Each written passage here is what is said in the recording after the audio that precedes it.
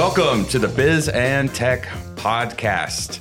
At Aegis Business Technologies, we like to come to the table with something fresh every month, whether it's our newsletter or our podcast, or most recently, our first virtual luncheon. It was awesome. We talked about two-factor authentication, which is a bundle and an additional part of your cybersecurity arsenal. If you haven't looked at two-factor authentication, please do so, because the hackers are out and about and they're doing devious things with email attacks, COVID-themed attacks. If you get an email from Wells Fargo, American Express, the IRS, Microsoft, and they're asking you to verify something, well, don't click. Make sure to go to those official websites of those entities or call their 800 number and see what's going on, because you don't want to fall for a phishing scheme. All right, that's today's cyber security tip, brought to you by Aegis Business Technologies.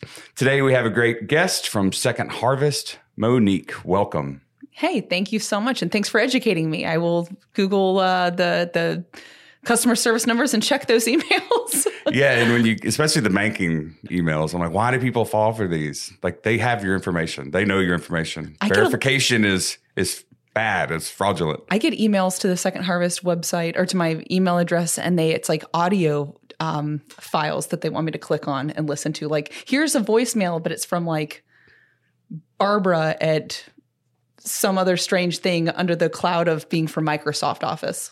Absolutely. And if you look at that domain where it's from, Microsoft.eu.dox, you can see the fraudulence, if that's a word, if you look close enough. So good. Glad you got your eyes open. Yeah, thank you. Well, if you go back a couple years, 2018, the Aegis team embarked on a program that we called #Aegis1812. And our goal was to highlight the noble work of 12 not-for-profits in the community.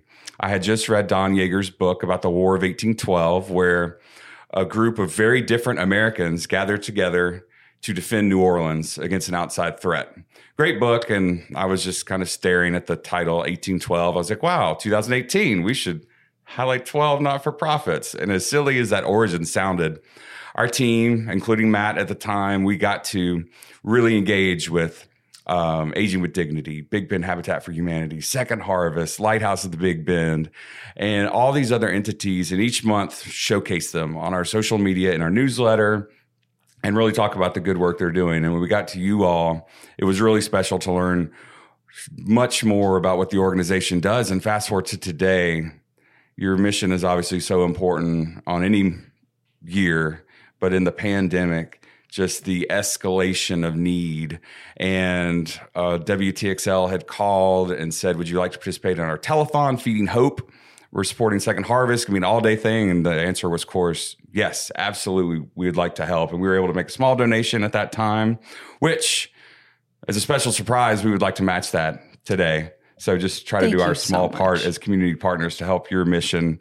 But let's talk about Second Harvest. Let's talk about how you got started in your career, what led you down this path, and tell us about the community engagements that are going on now and the need, because I've seen the drop-off points at TCC and around the community, and that need is vast. So tell us how the community of North Florida can get involved. So that was a 10-part question, by the way. Yeah, wow. Do you want to start? So how I got here, we were commiserating before the show started about the University of Florida. So I'm a Florida girl. Go Gators. Retro logo on shirt. I love it. It's the best one. But yeah, I went to the University of Florida. I studied public health and health professions. I did sign language all through undergrad, and my first job was actually at a school where all the children were had autism. There were some on the spectrum, and I wanted to work on communication between a child who was nonverbal and a parent. And so that was my. Do you know what this sign means? At least what I was told by a professor at UF. No, what? Popcorn. Oh, I think it's the flick. You have to. Oh, that was not a very good student.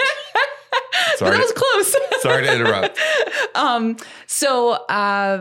While I was working at that school, I was working at a hotline. So it was a suicide hotline. It was a referral service, a lot like what 211 is here in town. That's intense. But the marriage between that particular program and the law enforcement in Alachua County was huge. And so if there was ever a suicide, a homicide, or a sudden death, they would dispatch a crisis team. And so I was on a crisis team, and we would go out and we would respond to all of those 3 crises along with law enforcement. So we would kind of manage the... As a student, you were doing this? This was after I graduated. As I was a student my senior year and then my first year after school. Okay. Wow. And talk about real life skills. So, well, and it was my first true exposure to the fact that these Lifetime movies are happening to our neighbors, that there's real remarkable pain in communities that's hidden. And it was the first time that I really saw that. And I got exposed to the helping professions. I got to understand the different, like the foundational understanding and way that different helping professions address someone in need and how they see their role fitting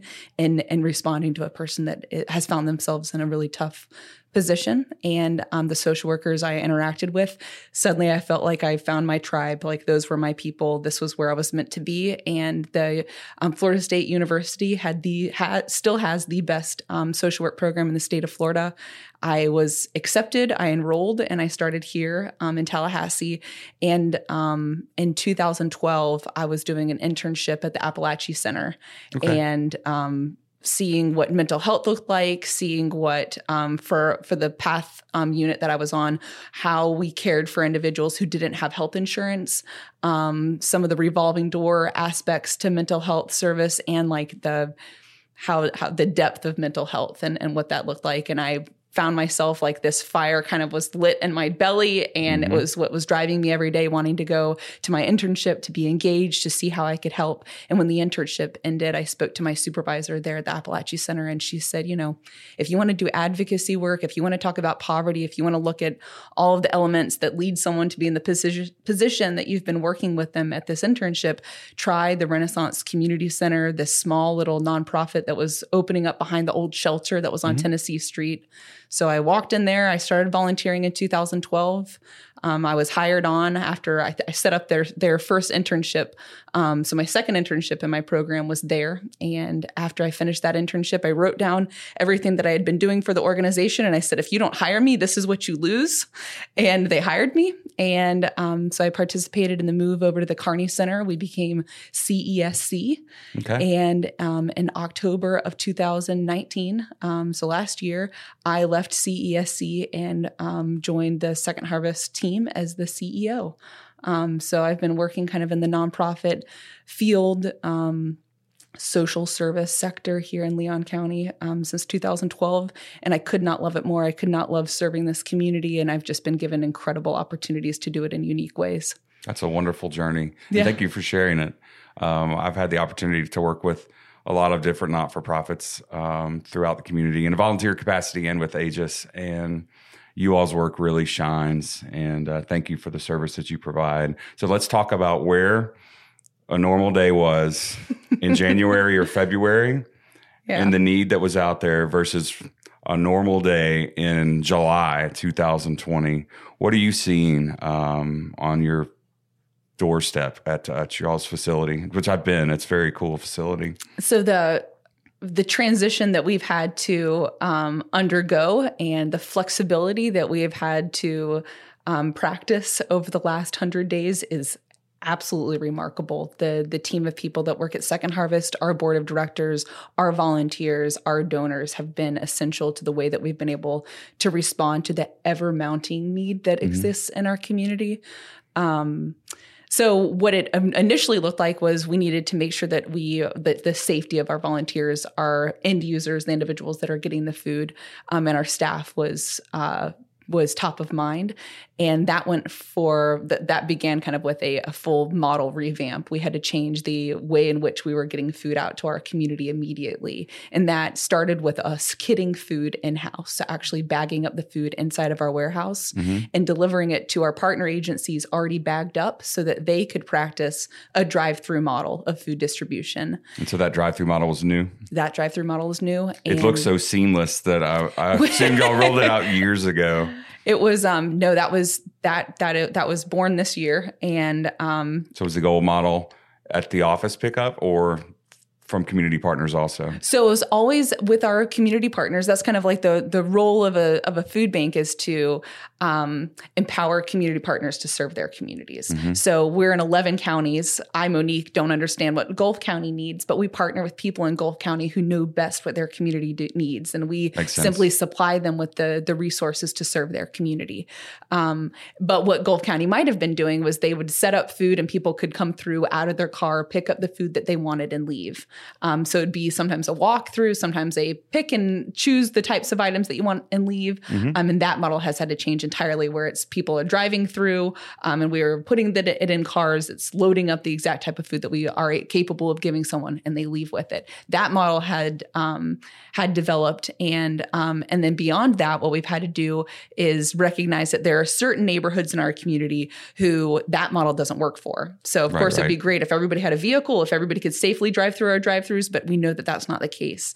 We can even just look here in Leon County. We can identify several neighborhoods where transportation is a problem. We've got Griffin Heights, we have Providence, we have Frenchtown, we have Greater Bond, some areas out on Highway 20. These are areas of great need with where the initial model that we kind of rolled out with just wasn't meeting that need. So we've had to kind of go into our phase 2 of more specific and focused neighborhood distributions, where we are truly getting to learn about the natural leadership that develops organically in communities and in neighborhood associations. And we're empowering those very, like in a very narrow way, those neighborhoods to serve themselves with the resources that we are able to provide. Wow. It's been beautiful. That's laser focused engagement. Yeah, it's very specific by really county. Incredible. So switching gears a little bit, I was looking on Twitter the other day and someone shared a post and said you were an apparel model of some kind. Was that you? Was this COVID wear? It was something, yes. Like, was it COVID wear? Is this what the Workmans are doing? We had like the business on the top, party on the bottom. Yeah, so Jamie and I got, and our dog. It was Jamie Van Pelt. That's who it was. Okay, yes. Is that who you're marrying? That's who I'm marrying. Wow, we're connecting the dots. Jamie and I serve on the Big Brothers Big Sisters board together. Oh, that's right. That's right. So listeners and watchers, we have a congratulations here. We have a wedding coming up soon. So we'll talk more about that in a minute. Okay, Jamie, now I'm connecting the dots. We're good. Okay. So, well, he shared something. I'm like, okay, cool. Well, and he might have just been jabbing at me. I get a lot of jokes about the big straw hats that I have to wear at these distributions that we're at. It was and it was some gloves and a mask. And a mask, yes, exactly. So I get a lot of jabs about the way I look publicly usually. But yeah, the Workmen's always doing incredible things to just celebrate our community. And so COVID Wear, their latest iteration of what they've been doing, is an invitation for people to come actually to their garage and do a photo shoot inside of their garage. So they invited Jamie and I, and our rule of thumb, if anyone invites us anywhere, like our dog comes. So we brought Radley, our dog, and what the kind three of of us. He's a golden doodle. He's the best type of dog. He's so sweet. So anyways, yeah, we got to do this really fun photo shoot in their garage. It was a blast. So Jamie has a podcast, correct? Yes. Have you been on as a guest? I have not. Oh. I have not. Wow. We're going to create some drama here. We're going to talk about that later. Absolutely. So if you had a perfect day at your job, that's a broad question in 2020. But what's a perfect day look like?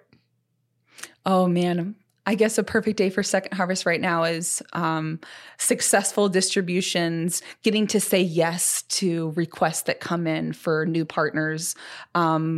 We have like these new organic relationships that are developing with nonprofits, with churches, with businesses. So anytime that those emails come in where people are either saying, I have a need, and then the next email comes in and is like, hey, we have funds, or we have a group of volunteers, or we have a space we'd like to contribute to the response, getting to kind of pair those two items together. And it's really magical how that happens. It is sometimes throughout the day, you get 3 requests and you're like, I don't know that we have the bandwidth to all of these. And then the next moment you get 3 offers that come in and you're able to just kind of push them together. So it's really amazing to watch the need bubble up and the community response reach out and meet that need. Those are those beautiful, perfect days. That's awesome.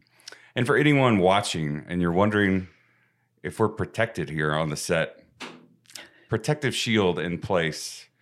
Hopefully you could hear that sound. And I'm not flailing against it with my pen today. So that's great. Thanks to our brilliant production team. So on the home front, now that I know Jamie and you are engaged and about to have a wedding, congratulations again. So what do you all like to watch on the home front? Is there a TV show that pops out at you? A comedy, perhaps? Right now, we are enjoying Schitt's Creek. Amazing program. It is amazing hysterical. Cast. Wow. And out of the blue, rando. So fun, though. It was recommended to us probably a couple months ago and then a couple weeks ago, and we were like, okay, let's just try it. So we're watching that, and then to really balance that out, we need a high drama. So we're also watching Yellowstone. Yes, balance is key, which we're lacking in our balance now. Jeannie and I are watching Ozark. We're into season 3. We're not to the end. No spoilers. But Marty Bird and Ruth are part of my my family now, at least in my head, which is scary. But what a program. I mean, Ozark intense. Is absolutely incredible. And I heard season 4 is on the way, so that's cool. I heard it was going to be the last season. I've heard this which as well. could make my heart just shatter, but that is incredible. It's going to crash a lot of dreams. But wonderful program. And during this spring and summer, we're really pushing the limits of television watching. I've been watching The 100, which is like a CW like teen angst drama about post-apocalypse. I don't know if I'm going to recommend it or not, but anyway. Oh, I'm watching. Okay, I was going to say this, but if you're admitting, I'm watching. I watch bad television. The Order. Oh, is that about the witches? Yeah, the witches and the werewolves. I've wanted to watch that. Jamie really wanted to watch all of the Harry Potters again. And I was like, I just can't do it again. And so he's like, how about this one? It has magic. And I was like, okay. And then he now thinks it's horrible. And I'm like, not so bad. So we've pushed the boundaries. We watched Picard on CBS Plus, which is a Star Trek new show with Captain Jean-Luc Picard. And I did that accent. That was good. But fun. All right. At our house, I'm kind of the chef. I was thinking today I need to come up with something new. I used to do a mango salsa that's really nice with some red onions and some peppers and mango, obviously. Put it on some chicken or fish. It's really good. Do y'all have a signature dish? Have y'all been pushing the limits with your culinary skills this summer? Well, or just wedding planning? We've been trying to sprinkle that in as it just falls between our fingers and just falls apart. Mm-hmm. But on the cooking side of things, I'm a vegetarian except for fish. I go fishing. Okay. So I had the opportunity to go fishing 2 weeks ago and just got this massive red snapper, like 27 inches, almost 11 pounds. It was a giant fish. So we've had a lot of fun with that. And then this past weekend, Jamie took me scalloping for my birthday. That's and so fun. We got Happy a whole birthday. bunch. Thank you very much. So we got a whole bunch of scallops. So we're doing a lot of seafood stuff. And really enjoying that. There's also a really great place down in Panacea, My Way Seafood. Oh, yeah. Okay. Right there on the right. Well, if you're coming back. Exactly. Yes. And I fly by it on the way down. You don't see it. We stopped there. It's fun because that's where I take all my fish to get cleaned, and I watch all like the other commercial fishermen or women come in and drop their fish off. And so I'm like, oh, grouper, I want that. Or we stopped by last week and got shrimp. Nice. And so anyways, we're having a lot of fun doing a lot of seafood right now. So that's been great. So my in-laws live at St. Teresa full time now. Oh, so we get down there as tough often life. as we can. Yeah, they're living the dream. Hello, Tim and Normie. Make sure to watch. All right. As we wrap up today, what's your favorite part about North Florida outside of the work and fishing? I might have stolen your answer. No, I guess just outdoors in general. I love the fact that we can get to the Wasissa or the Wakulla to go kayaking. Jamie and I both love running. So there's some really great trails here locally. You can get up to like the Little Grand Canyon up there in Providence, Georgia really fast, down to the beach really fast. There's just a incredible I'm an outdoor person. So there's just incredible opportunities to kind of like celebrate the outdoors here, and all within, half a day's drive if you want to get wild and crazy. Actually, this past weekend, also Jamie took me out to Jackson County, their Blue Springs. It's like the Blue Spring Recreation Area. Okay. Oh my gosh, that was so much fun. They have like slides inside of the spring that you swim out to and climb up and slide into it. And they have diving boards. And it's a first magnitude spring. It actually pumps out like 77 million gallons of water every day.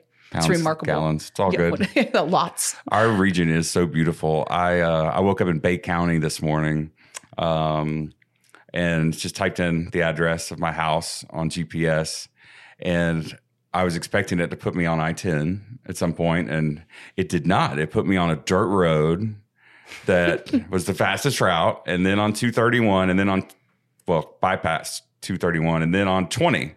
So I got to drive through Calhoun County and all these beautiful communities that surround Tallahassee, and it's just such a privilege to live in North Florida. So as we close, Second Harvest provides meals, food to our community members in need. How can people get involved with Second Harvest, Monique?